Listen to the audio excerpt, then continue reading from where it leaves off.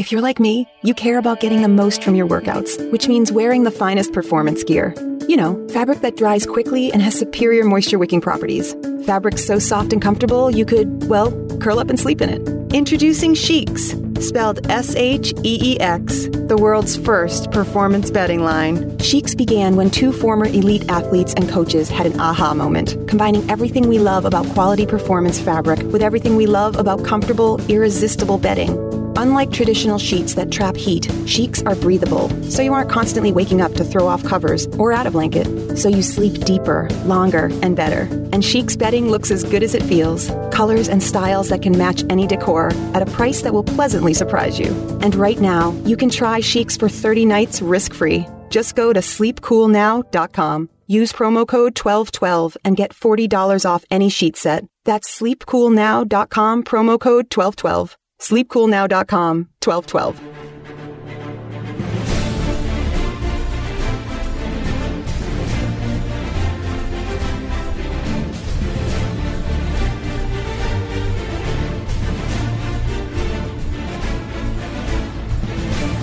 This is hour number one of the World According to Zig podcast for this July 2nd, 2017. My name is John Ziegler. I am the host of this program, which is basically the last chance where you can still get the truth about news, politics, media, and sports and culture from a true conservative perspective in this world turned upside down. Our website is freespeechbroadcasting.com. Hope you're enjoying the very extended 4-day 4th of July holiday. We did not take this week off for a couple different reasons, and thankfully we did not, because as is usually the case in the era of Trump, there is a ton to talk about. First of all, in hour number two, we're excited to be joined, at least as scheduled, by Evan McMullin, who was a third-party candidate for president who nearly won Utah in the 2016 election. He was the anti-Trump conservative candidate, and he is scheduled to be joining us in hour number two, which we're very excited about.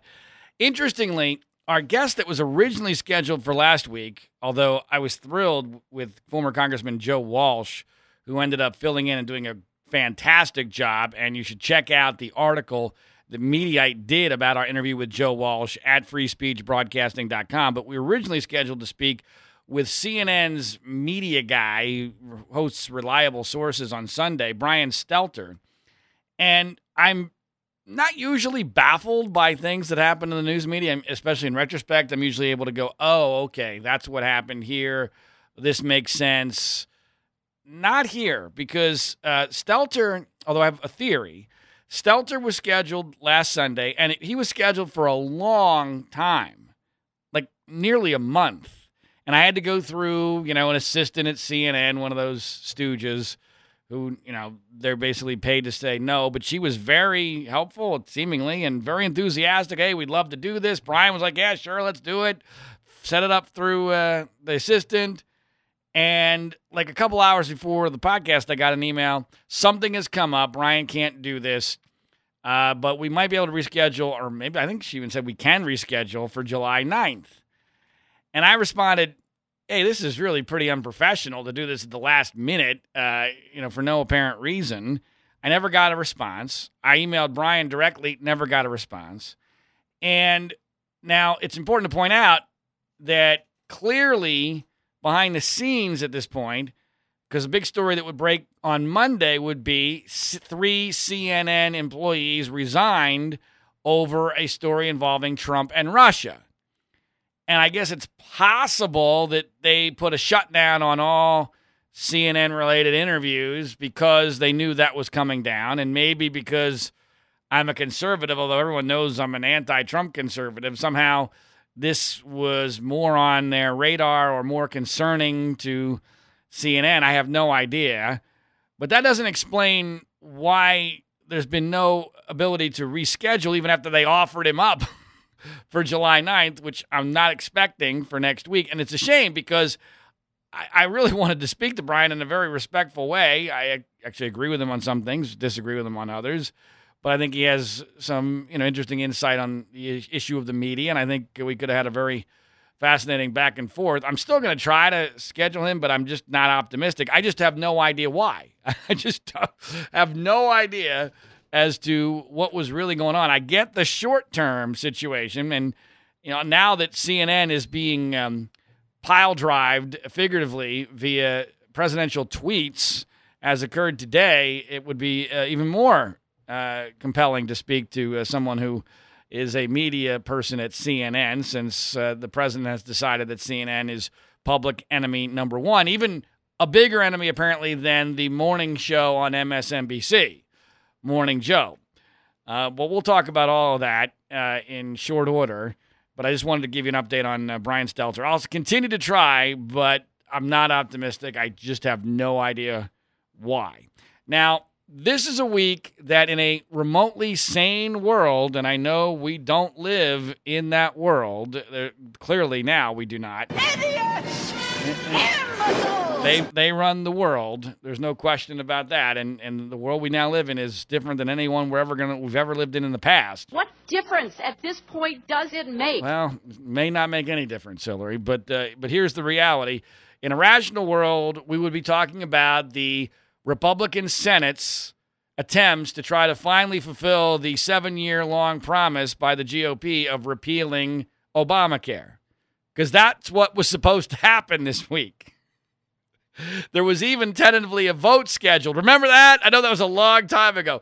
There was even a vote that was tentatively scheduled, and then it got unscheduled, and then before the 4th of July recess, where there was supposed to be action, and then finally they decided, you know what, we don't have the votes, screw it, we'll do this later.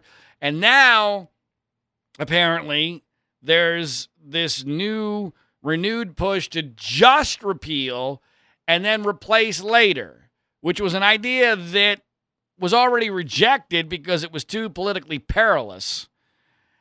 Although, to me, that's what I thought we were promised. I mean, I thought the repeal was the most important part. What we've been getting in the House and what's been discussed in the Senate really isn't a repeal. It's just a remaking of.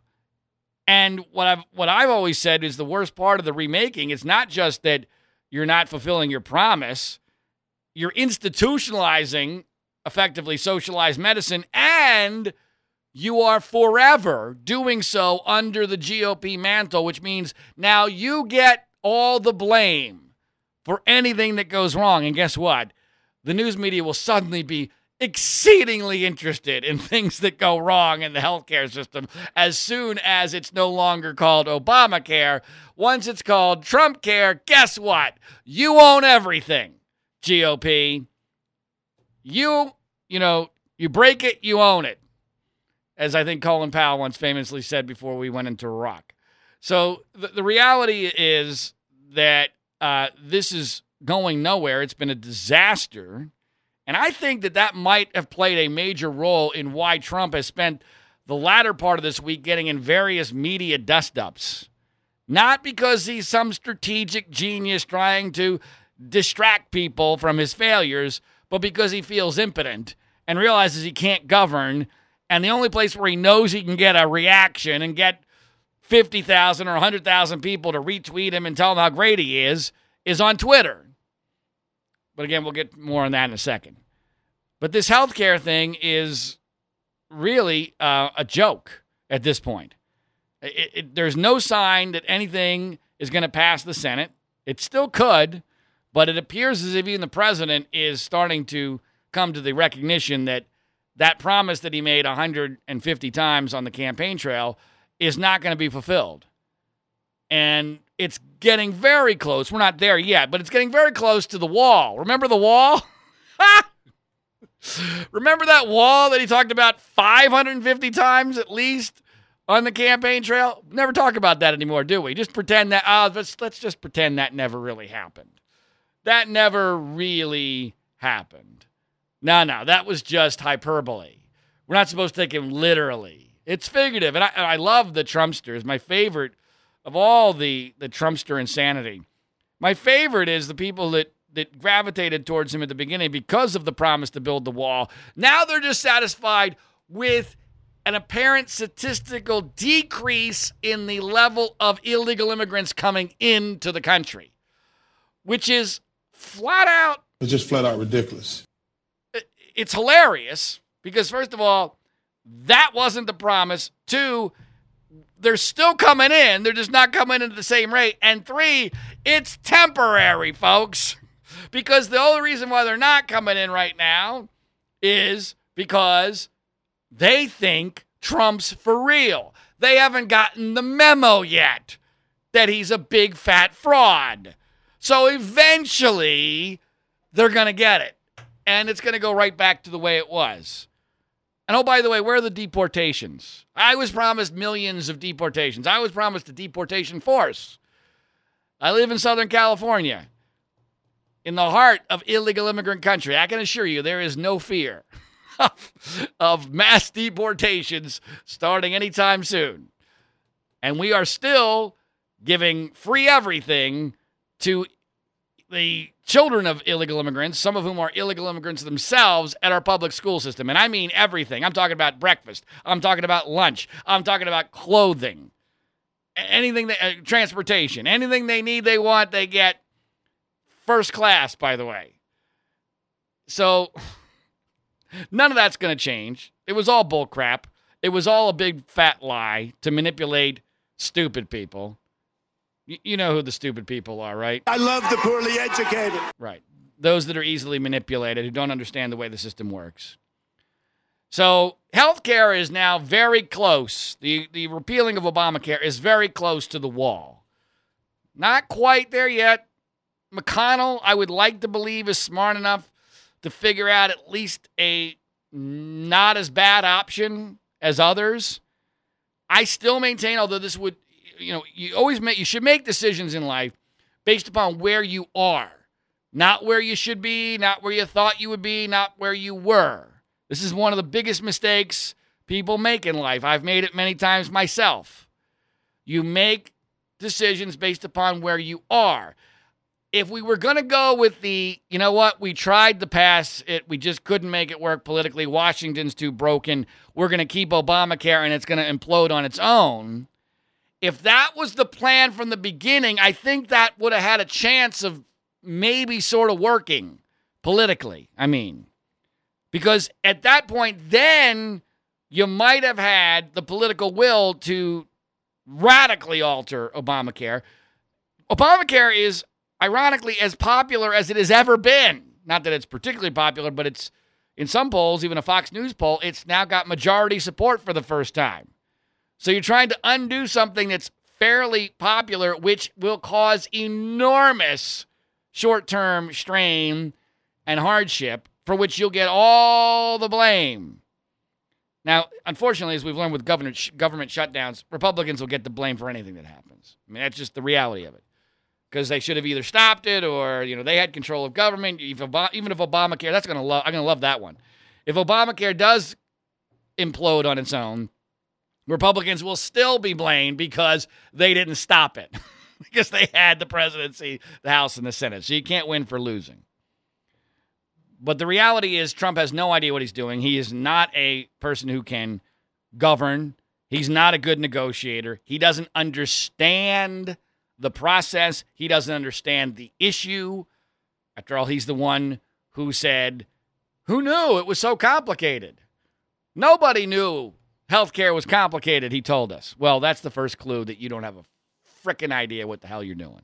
Because anybody who's ever even looked at this for 5 minutes knows that this issue is exceedingly complicated and why it's almost impossible to thread this needle politically between conservatives and moderates and do so in a way where the Republican Party doesn't have a frickin' bloodbath in 2018 on its hand, or maybe 2020. And I still believe that we're headed towards a very likely scenario where either after 2018 or maybe after he gets reelected president, which I think is more likely than a lot of people believe, that we have President Trump giving us single-payer, completely 100% government-funded socialized medicine, which he will, I'm sure, hold a victory celebration for in the Rose Garden. Won't that be hilarious? to have a second celebration several years later with Democrats cheering him for the very same issue where he prematurely held a Rose Garden ceremony. Remember that a month or so ago for passing out of one chamber, barely, when everybody who knew anything about the process knew that it was a long way from actually becoming law. But making laws and affecting real change and truly making America great again is not Donald Trump's goal.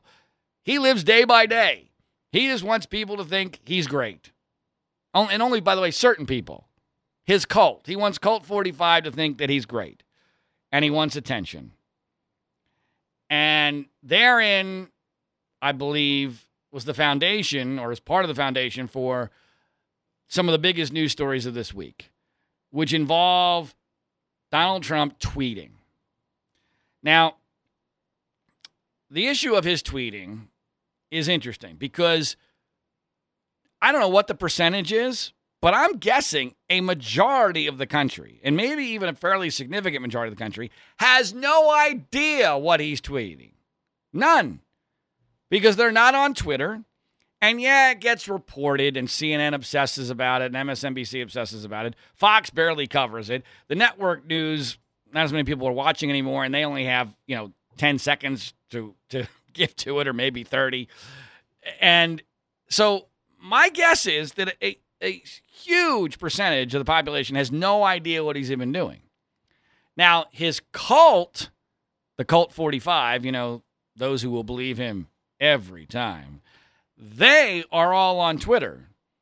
And that's why everything he does gets retweeted at least 10,000 times. And today got retweeted well over 100,000 times because he tweeted out a video of him back when he was participating in a pro wrestling event. This was real video. This actually happened. Somehow this didn't become an issue in the campaign, which is just mind-blowing to me. How during the GOP primary, every GOP voter did not see Donald Trump beating people up during a pro wrestling event, which of course is fake. How that wasn't an issue, wasn't even remotely an issue in the GOP primaries back in 2015, 2016 is completely beyond me. I'm baffled by that, but everything about that process was incredibly confusing. So Trump tweets out this video, but the video has been edited. And the head of the person he's beating up, he's clotheslining, slamming to the ground, punching, getting up victoriously after having defeated, that face has been covered up with a CNN logo. So effectively, the president, while referring to them as fraud news, and they even created his own logo for CNN, being the fraudulent news network. So effectively, he's showing himself beating up CNN. So presidential. Just so presidential. And Trump will be the first to admit now that it's not presidential because last night he tweeted out that his tweets aren't presidential, they're modern day presidential. He actually said that. It's modern day presidential. See, you're old fashioned if you think it's not presidential to tweet out the president beating up a news organization.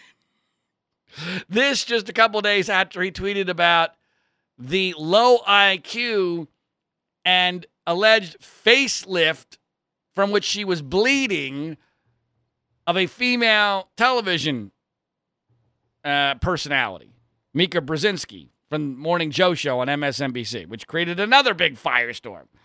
I mean, several of these firestorms, and I am not someone who believes that Trump is playing chess.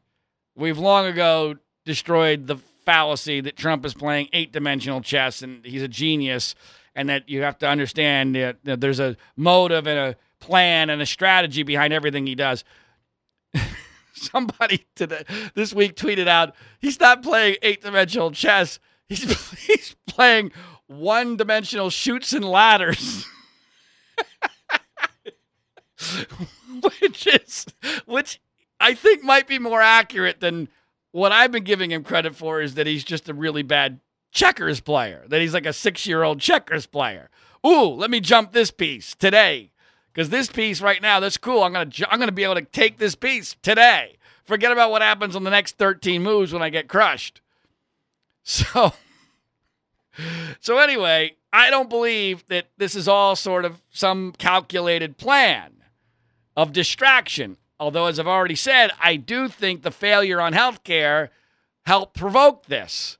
I also think another thing that no one's mentioning provoked this, which was that early in the week, Trump, out of nowhere, tweeted about the Washington Post.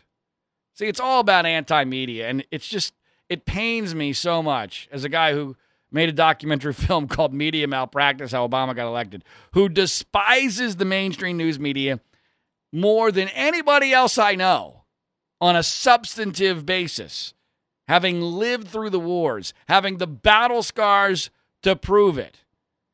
It pains me to see this issue hijacked by a liberal con man who's doing it completely because it's in his own self-interest, whether it's out of distraction or to inoculate his cult against criticism, whatever it is, whether it's specifically don't believe anything about Russia, which why would you need to focus so much energy on getting your cult not to believe anything about Russia unless, of course, there was something about Russia that was concerning or that you knew was going to come out?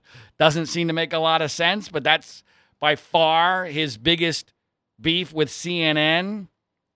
But if we go back to the beginning of the week, it wasn't MSNBC. It wasn't CNN who was the focus.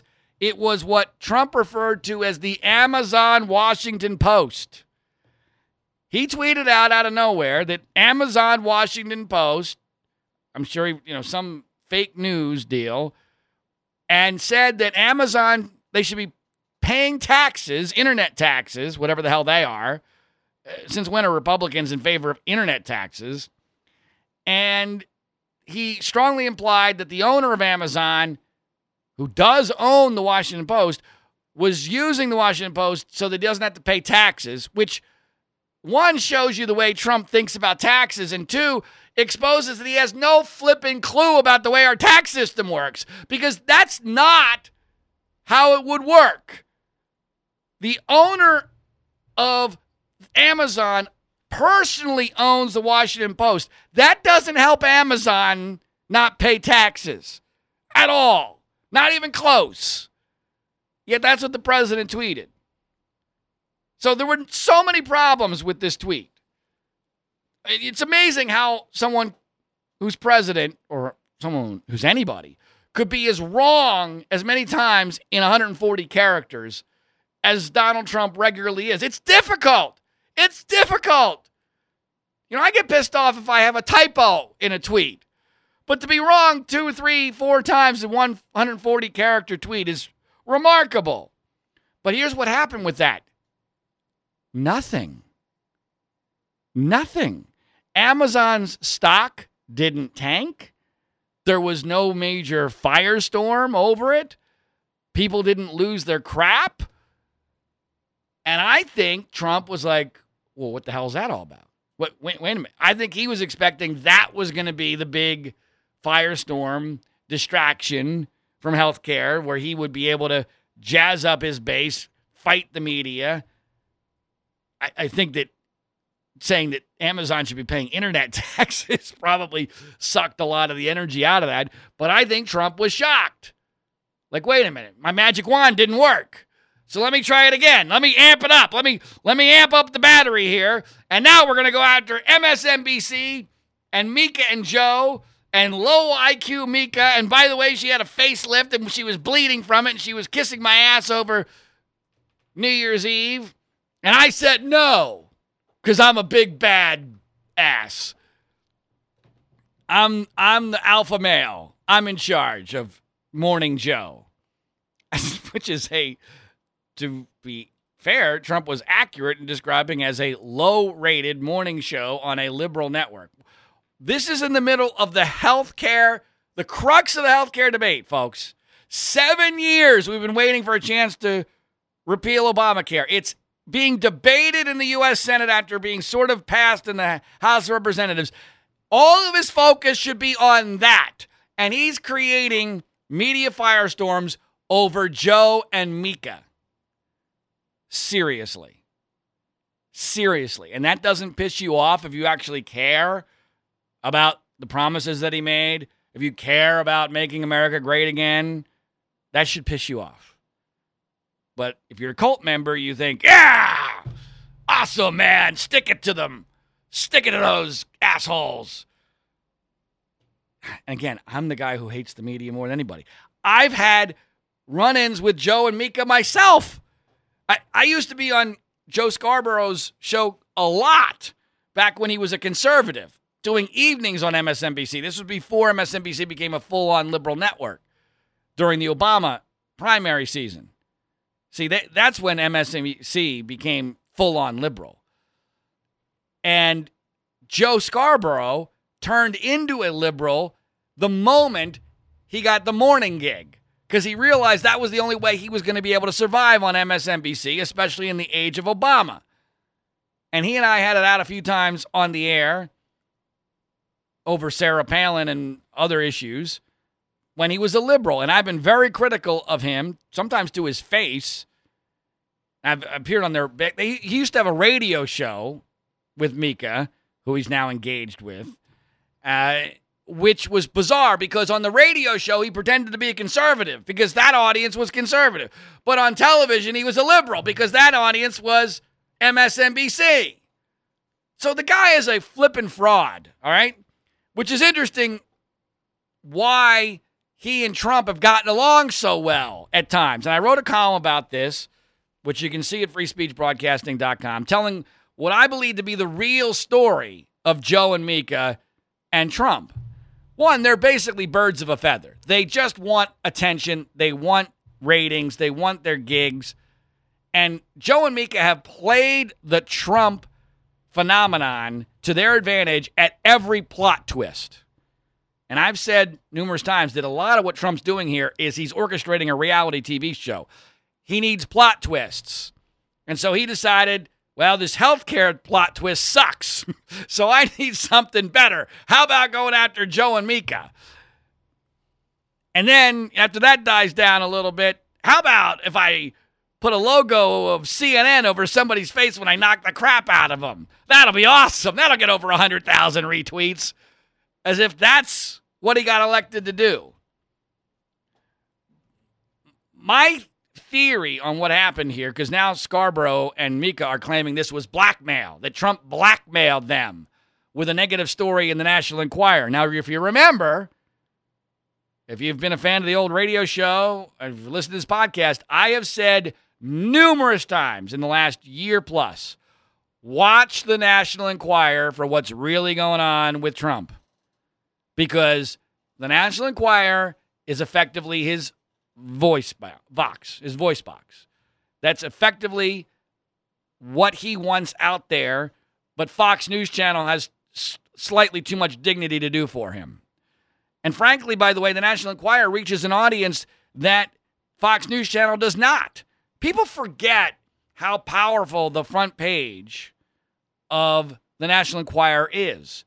It is by far the most looked at piece of paper in the country on a weekly basis because it is in every supermarket checkout line and it's right there.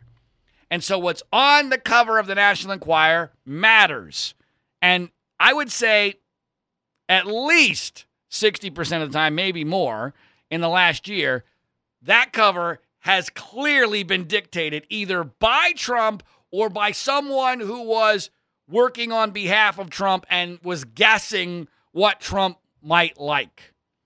We've seen this numerous times. And so Scarborough's claim and Mika's claim is that they had a story, the National Enquirer did, on them cheating on their spouses, which, by the way, who would be surprised by that? I mean, they were both married. Now they're engaged. They've been working together for many years. Of course there was cheating. Duh. That's not a startling revelation. I mean, especially, by the way, people in the media, they sleep around on everybody. So that's just the nature of who they are. I don't know what the percentages are, but I'm sure it's more than even the average human being because they have no morals. They have no principles. It's all about themselves. Plus, there's access. They're working together every single morning. So there's this story that they don't want out there. And Scarborough's story is that the White House, he's implying the White House called him and said, hey, look, if you want this stopped, then just talk to the president, apologize for your mean coverage of him for the last several months, and maybe he'll spike the story for you. Now, I don't believe that. Even though I'm willing to believe just about anything about Trump and the White House, that doesn't make a lot of sense to me. I think there's more to this story. Now, the White House version is that Scarborough came begging to them. I don't really necessarily believe that either because Joe is really far out there and he's claiming to have proof of these phone calls and who called whom, although he's not making that public, which I'll acknowledge is highly suspicious because he ought to, given the nature of the allegations against a sitting president. You know, it's an old adage that the truth is usually somewhere in the middle. When you've got two lying sacks of shit like Joe Scarborough and Donald Trump, I'm more than willing that the truth is somewhere in the middle. My theory, and I haven't fleshed this out 100%, but it's just a basic theory, is this. At some point in the past, probably when Joe and Mika were more concerned about infidelity stories coming out in, say, the National Enquirer, because their engagement had not yet been announced and they hadn't survived that storm. They were probably worried, right? You got to remember, you always have to put yourself in the mind of the person involved in the story at the time. Mika and Joe were probably concerned about what would happen when people found out that they were engaged. Would that tank their ratings, or would that cause them more concern than it might otherwise? It's an unknowable thing. So at that point, the National Enquirer would have leverage over them. This is before Trump takes office. You also have to remember, at this time, Mika and Joe are sucking Trump's backside on an almost daily basis. There's leaked audio of them during a commercial break basically giving Trump fellatio. So they have publicly and privately, they are kissing his orange backside in a huge way. I don't have any problem believing that at some point in that time period, Scarborough, concerned about stories breaking, let's say in the National Enquirer, about their relationship, may have gone to either Trump or Jared Kushner, with whom he's close, Trump's son-in-law, and said, hey, can you help us out here? And who knows whether or not they actually did help them out. But there was never any story in the National Enquirer. But in Trump's mind, let's say that happened. Let's say that my theory is right. At that moment, Trump, the mob boss, thinks he owns Joe. Because that's the way Trump thinks. I own him because he came to me for help, and I spiked the story for him. So then let's fast forward. By the way, Trump now also knows what Joe's vulnerability is. He doesn't want stories in the National Enquirer about him and Mika. To Trump's mind, that's power.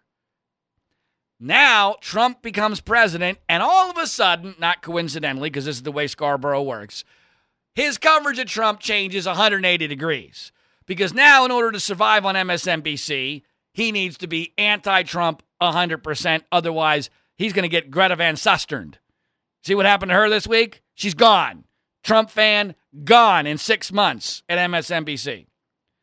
So, once Trump is elected and actually takes office, the MSNBC audience no longer is amused by Trump. See, during the primaries, they gave Trump hours of free airtime because it was amusing, and they probably thought, crap, Hillary will beat this guy easy. This is no problem. This is awesome.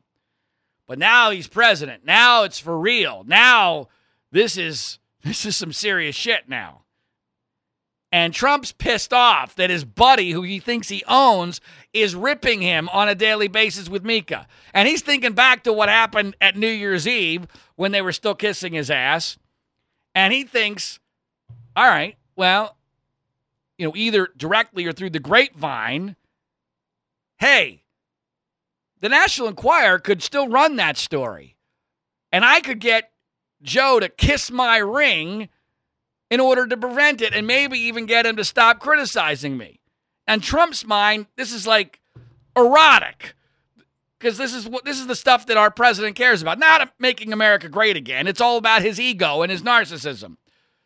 So in my theory, the word does get back to Joe. Hey, the National Enquirer is working on this. You're probably aware because they've been stalking Mika's kids. And, we could end this for you, Joe. All you got to do is, just call the president and work things out. And I'm sure the language was as benign as possible. And I'm sure that Scarborough is exaggerating the language now because it makes for a better story. Because these people, they're dumb, but they're not imbecilic, I don't think. Maybe they are. But this is my theory here. And so at this point, Scarborough thinks we're dealing with a brand new situation. He's not thinking about the past where he may have gotten help from the Trump people. He's thinking this is new, and he's viewing this as blackmail. So maybe in Scarborough's mind, this really was blackmail. In Trump's mind, hey, look, I own your ass, and I'm going to make you dance because I do run the National Enquirer. And one of the most interesting things that happened in this story this week, and most people missed it because it happened from Fox News Channel. Fox News Channel came out with a report directly from the White House. By the way, I was told by the Trump people we're not supposed to believe single anonymous sources. Remember that? I was told that specifically with regard to the Washington Post, the New York Times. But apparently, when it suits their purposes, one anonymous person talking to Fox News Channel can, in fact, be taken seriously. And their story was, no, this wasn't blackmail. This was just Jared Kushner saying, hey, maybe you should talk to the president and work it out. Well, the way I read what even Fox News Channel on behalf of the White House was willing to acknowledge was that Kushner was basically telling Joe Scarborough, yeah, Trump does run the National Enquirer. yeah, we can, under the right circumstances, we can make that happen. I mean, that's clearly the implication. But that's not the headline somehow. So the truth here is probably somewhere in between, but let's keep in mind something really important. The National Enquirer's MO is to do exactly what Scarborough is claiming here. So I think the truth is probably slightly more on Scarborough's side. And all the proof you need, which I reference in this column that I wrote for Mediaite, which again you can see at freespeechbroadcasting.com, it's almost exactly out of the Tiger Woods playbook. Do people not remember this? And I'll never forget it because I was a huge Tiger Woods fan. This was before the big sex scandal broke. And all of a sudden, Tiger Woods is on the cover of Men's Journal magazine without his shirt. And in the magazine is him detailing his workout regimen. And I remember very specifically looking at that and going, what the fuck is this? What? Because he's at the height of his powers at this point. And this is not Tiger-like. Tiger is not going to take his shirt off on a magazine cover, and he's never talked about his workout regimen before. And all of a sudden, he's doing photo shoots about how he works out. This makes no sense. Now, I didn't know what was going on, but it became very clear what was going on later. Because who owns Men's Journal magazine? The same company that owns the National Enquirer. And what really was going on? The National Enquirer had the cheating story in horrendous, horrible, grotesque detail. I'm not even going to bother you with the details, but the National Enquirer had it as nailed as they possibly could on Tiger. And so what happened was the National Enquirer made a deal. And they spiked, temporarily, the Tiger cheating story in exchange for Tiger giving them the Men's Journal magazine story. Well, that's essentially what Scarborough is alleging. Hey, you give us give the president his apology, and who knows, maybe even be nicer to him on air. And we'll keep this story that no one gives a crap about, really, about Mika and Joe cheating on their spouses. We'll keep that under wraps. By the way, another element that goes to Joe's blackmail theory, why did the National Enquirer end up going with the story? Why did that happen? Is that just an amazing coincidence?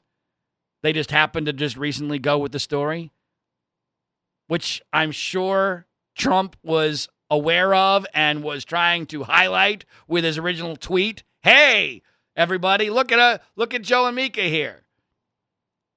So that doesn't make sense to me. That's too much of a coincidence that all of a sudden we have the National Enquirer going with a story after it becomes clear that Scarborough's not going to apologize / soften his coverage of Trump. The most important part of this whole thing is, first of all, all these people involved are scumbags. And this proves how broken the news media is in general. And Joe and Mika are celebrating this. It's almost always that way, by the way. The aggrieved are almost now celebrating in this strange new world in which we lived. So Trump did Joe and Mika a favor. They now have their liberal street cred back. They're going to stay at MSNBC for the duration of his presidency. He's also doing CNN a favor, by the way, with that tweet. And more importantly, he's wasting energy. He's wasting the time of people having to defend him. He's wasting the opportunity where he could put the focus on things that actually matter, like, for instance, repealing Obamacare. But no, he has no interest in that. He's not disciplined. He doesn't care about that. That's not the stuff that he cares about. That's why he was uniquely unsuited, unqualified to be president of the United States. This was not a mystery. This is not unexpected. This is exactly what we knew. Although even I will acknowledge it's been worse than I thought. I didn't think 6 months in we would have the president of the United States wrestling CNN to the ground in video form via tweet. Now, there are those who are very outraged about that particular tweet because it's a threat against journalism in general, CNN in particular, journalists in particular, and I can understand that. It seems hypocritical to me that the president, who just a few weeks ago was all upset, understandably so, about Kathy Griffin with her fake head of Donald Trump bloodied that supposedly Trump's son, Barron, 11 years old, thought was real and was all upset about. Okay, fine. But for then Trump and his people to not take responsibility for the threatening nature of what you're physically beating up a depiction of CNN in human form, that's hypocritical. In my view, that is clearly hypocritical. But almost everything Trump does is hypocritical. It's unpresidential. And it will have absolutely no effect on anything. None. It's not going to affect his approval rating. His approval rating, as I have predicted from day one of his presidency, is always going to be between 37 and 42%. Right now, it's about 40%. It's always going to be in that barring, some 9/11 magnitude story where people can actually see it for themselves. It's always going to be right there because no one's going to want to admit that they made a mistake about Trump. It's not going to happen. And what concerns me most about the CNN tweet is, my God, this is 6 months in. Can you imagine what he's going to have to do to push the envelope to get this kind of attention a year from now, 2 years from now, or if he gets reelected? Can you imagine? Imagine, folks, and this is serious. Can you imagine what a reelected Donald Trump, who's even deeper into his dementia, because now he's deep into his 70s, and he has to compete with a presidential campaign on both sides of the aisle, getting all the media attention. What is Trump going to do in that 7th and 8th year of his presidency in order to get attention? My God. The mind boggles. I mean, he'll be tweeting pornography, for sure. For sure. I mean, that might be tame by year 7. I'm being totally serious here. This, to me, the idea of Trump with nothing to restrict him in year 7 or 8, having to compete for attention with a presidential campaign is the number one reason he cannot be reelected. Because that will be horrendous in every possible way. Now, a couple other quick things on the news. I didn't reference the CNN resignations on the Russia story. I wrote a column about this. The Russia story, regardless of what the truth is of that story, is not fake news. And in fact, the resignation of those 3 CNNers is proof of that. Because if it was fake news, CNN would know it was fake news, and they wouldn't bother to have anyone forced to resign over a relatively minor, incredibly minor element of the Russian narrative. I mean, no one even paid any attention to the story that got retracted and then forced the resignations. So if anything, in a rational world, and I realize everything's the opposite of what it should be, in a rational world, those resignations give CNN credibility. But I list in the column that I wrote about this, again, freespeechbroadcasting.com, all the things that we know for 100% sure that aren't even disputed by the White House that prove the Russia story, regardless of whether there was collusion or what have you, because I don't think we know that yet, is not fake news. And the fact that the president is continuing to claim that it's fake news, to me, is maybe the strongest evidence that there's something to it. Because if there was nothing to this, he would not be as bothered by it as he is. He would not be constantly over the top like he is. He would not be devoting so much energy and time and resources to a war on the media and specifically on CNN. And it's also, by the way, important to point out, it's not just CNN. Yes, CNN is obsessed with Russia. Probably too much so based upon the current factual record. Although I think most of their coverage has been pretty decent. Not perfect. Again, probably a little overblown, but it's an important story, folks. And if Hillary or Obama were being leveled with the same charges, with the same circumstantial evidence, our side would be going batshit crazy on a daily basis, led by Sean Hannity and the rest of the culters. Not the Ann culters, the cult 45ers. Who knows where Ann will be on a daily basis, but that's another story for another day. So the reality is that I don't know what happened with Russia. I still think it's an incredibly important story. It's a foreign enemy interfering with our election. And by the way, again, one of those things that makes me think that there's something going on here that's truly nefarious. Why has Trump done nothing that we know of? Nothing to try to stop Russia from ever doing it again. There's been no real punishment. My God, he had a Russian spy in the Oval Office and was laughing and joking around with him and told him he fired Comey to end the Russia investigation. No scolding whatsoever, publicly or privately. This is a big deal, folks. And conservatives are such unbelievable hypocrites for pretending somehow that this is fake news or it's not a big deal. Baloney. It's a big deal. Do we know what happened yet? No. But we need to find out for the sake of our democracy. Speaking of the sake of our democracy, obviously this is the 4th of July weekend. I do want to at least acknowledge, obviously this is the birthday of our country. And, you know, while we are more divided than ever, and one of the best predictions I ever made was in my book, The Death of Free Speech, which came out in 2005, where I discussed media fragmentation at length and how it was going to divide America in ways that we couldn't possibly imagine.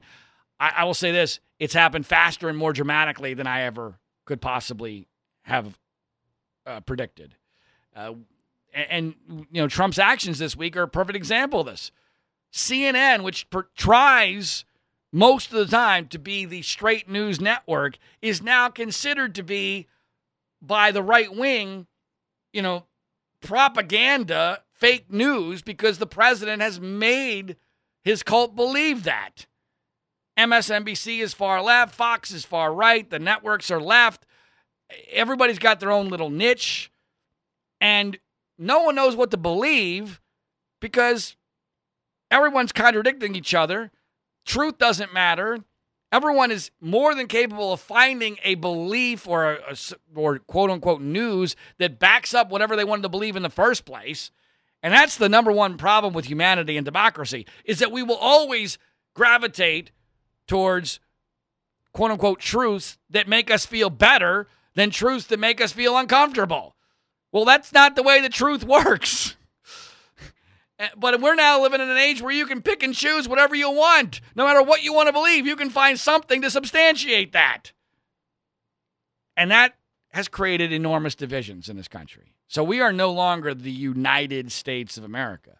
However, on the bright side, I got to tell you, folks, for all of our weaknesses, for all of our frailties, all of our vulnerabilities, in a strange way, the Trump presidency so far has also exposed how tremendously strong this country is. And because I'm amazed that we are able to go on effectively like life is pretty much normal. The stock market at all-time high, real estate market nearly all-time high, unemployment low. Things could be better, but by and large, we're functioning on a day-to-day basis when we have a lying fucking lunatic as our president. It's amazing. We should all pat ourselves on the back. Good job, America. We're so strong, we can, at least so far, withstand Donald frickin' Trump being our president. That's something to be proud of on this 4th of July holiday. All right, last thing I've got to mention, because this is my, bailiwick, my big story for the last 5+ years. There was a major development in a so-called Penn State scandal, which, if you know anything about me, you know that I've been embroiled in far too deeply for over 5 years, that I want to mention. And, folks, this story is mind-blowing regardless of whether you care about the Penn State story or not. Because what I'm going to tell you is what really happened as opposed to what was portrayed as having occurred. Late on Friday, before the holiday weekend started, the Paterno family decided to discontinue their lawsuit against the NCAA for what they had, I believe, correctly perceived as damages created by the NCAA having levied all of these penalties against Joe Paterno and Penn State for the so-called Jerry Sandusky scandal. Now, without getting into all the details, this, of course, was portrayed as, the Paternos were wrong. They had no case. The NCAA even spiked the football in their face with a ridiculous statement implying that they had evidence to show that the original penalties, which, by the way, were revoked, the NCAA revoked them, including restoring the win record of Joe Paterno as the all-time winningest college football coach. But they put out a statement implying that the evidence had backed up their original penalties. If that's the case, why did they revoke them? Why? That doesn't make any sense. But that's all bullcrap. Here's what really happened, all right? Political correctness has dictated this case from moment one. Fear, cowardice, and political correctness. And what really motivated the Paternos, and this is not a theory, I know this from the inside, is that Joe Paterno's wife, Sue, and his son, Scott, who was his lawyer in all this, who I've had numerous battles with, who's a frickin' moron, who was born on third base and thinks he hit a triple, who has screwed this thing up from the very beginning. They knew that in order to win this lawsuit, they were going to need to discredit the so-called 1970s accusers. There were two of them, one from 1971, one from 1976, which made so much news last week, who supposedly implicated Joe Paterno as having known that Jerry Sandusky was a pedophile back in the 70s and had supposedly told Joe Paterno personally that they had been abused by Jerry Sandusky. Now, this is absurd on its face. If you know anything about anything, it's ridiculous. for a number of reasons. Number one, in 1971 and 76, Jerry Sandusky is a freaking nobody. He's a nobody. There's not a chance in the world that Joe Paterno or anybody else would have said, oh, you got abused sexually by Jerry Sandusky, my minor assistant coach who no one cares about, who has no value to me. I'm going to pretend this didn't happen because it might threaten my ability to win football games. That's just, it's hilarious. Not to mention that the individual stories themselves don't even pass the laugh test. They are completely ludicrous. And that's putting it mildly. Not to mention, here's what really happened. And I know this because I have a fake accuser who purposely went through the settlement system knowingly as a fake accuser to show what a sham it is. And there were 3 rules for getting money from Penn State.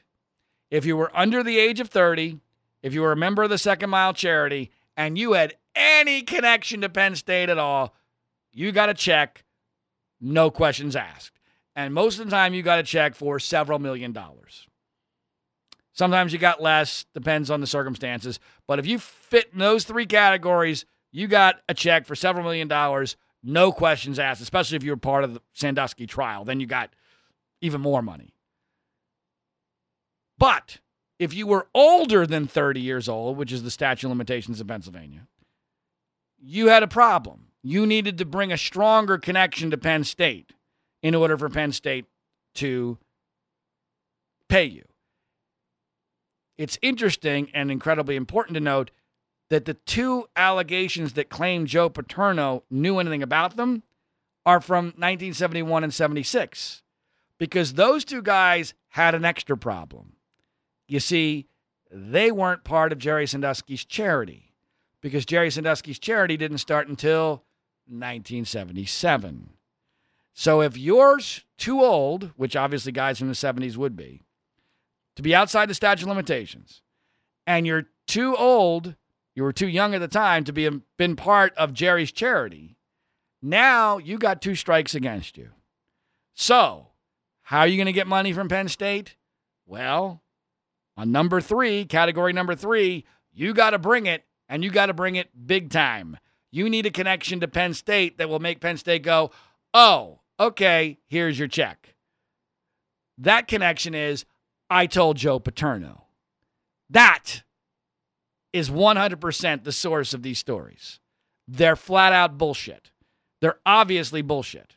But they got publicized because of a series of circumstances that are highly suspicious and probably planted on purpose. There are members of the Penn State Board of Trustees who believe that it were planted on purpose for a political agenda. And boy, did that agenda, the media lapped it up. Oh my God, the media lapped it up. The media would believe, they would seriously believe if a Sandusky accuser came forward and said, you know, in 1971, I was on the moon and Joe Paterno sent me to the moon for the express purposes of Jerry being able to abuse me without concern for being caught. It was vacation, and they sent Jerry and me to the moon so he could be abused in 1971. Frank, hell, if they said it happened in 63, people would probably, before Kennedy even said we're going to the moon, they'd probably still believe it. That's how absurd this is. But it gets worse. So the fear that the Paterno family had was, if we go ahead with this lawsuit, we're going to have to destroy these accusers. And they can't do that. Why? Because Sue and Scott, in their stupidity, they already boxed themselves into, oh, we are so pro-victim. We're going to do everything we can to educate people about how and why this stuff happens. And, you know, we're going to go on Katie Couric and we're going to open a foundation and all that, thinking that the news media would eventually absolve them of their sins. Ha! That was never going to happen, especially once the settlements leaked out and Joe Paterno was specifically implicated, even as ridiculous as that was. So they got scared. Well, so they end up killing their own lawsuit.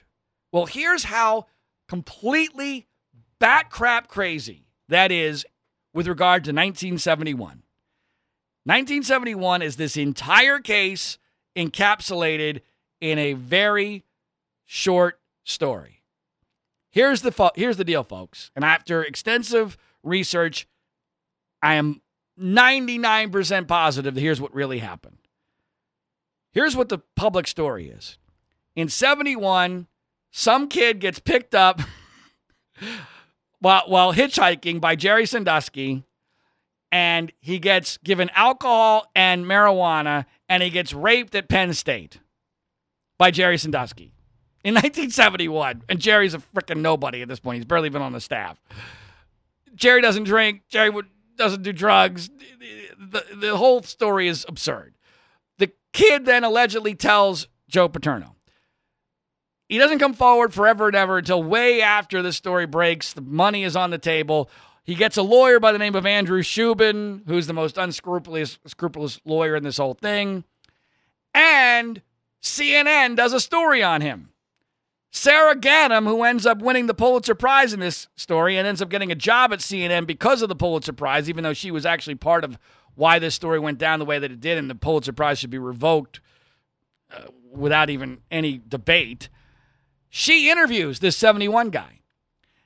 As part of the story, which they did before all these leaks happened, but they didn't publish, which tells you there's something wrong.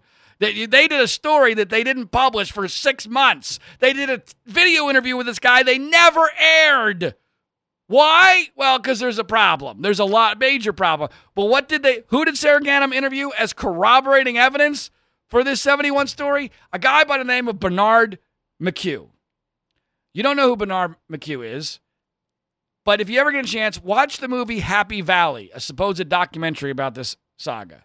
He is a crazy person. I'm talking 100% crazy. Insane. An insane person who despises Joe Paterno. Well, cutting all the crap, here's what really happened. There was no 1971 accusation against Jerry Sandusky. Joe Paterno was never told about it. But 1971 was abused. Guess who he was abused by? Bernard McHugh. Bernard McHugh has abused, I believe, several people. He had this particular guy, 1971, held up in an apartment as a teenager because he had no parents, paid for his apartment, sexually abused him, remained friends with him all these years later, and because of his hatred of Paterno, and because this guy, 71, had sued other big pocket entities numerous times previously, was wedded to going along with the scam, McHugh put 71 up to this.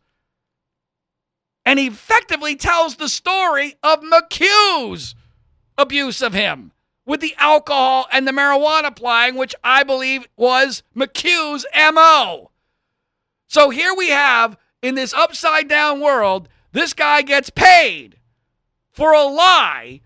McHugh gets used as CNN source when he's the actual perpetrator, and this entire story ends up forcing the Paternos to drop their lawsuit because they're afraid of discrediting this flying fraud because it would be politically incorrect.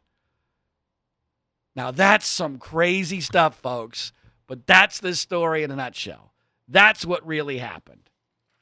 By the way, speaking of alcohol applying, a couple weeks ago, one of the guys who got paid money by Penn State sued his lawyer because he believed his lawyer plied him with alcohol to get him to sign the Penn State settlement for too little money. Which I found hilarious because it's the only accusation I'm aware of in the entire case of alcohol plying, which is normally the MO of every pedophile in this situation. When you got teenage boys, you give them alcohol, you give them drugs, you give them money, and that's how you get them plied up for abuse.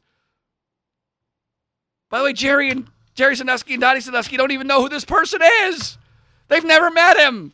He also happens to be a black guy, which would have stood out in central Pennsylvania in the Second Mile Charity. It's also probably why Penn State decided to pay him. Oh, well, he's a black guy.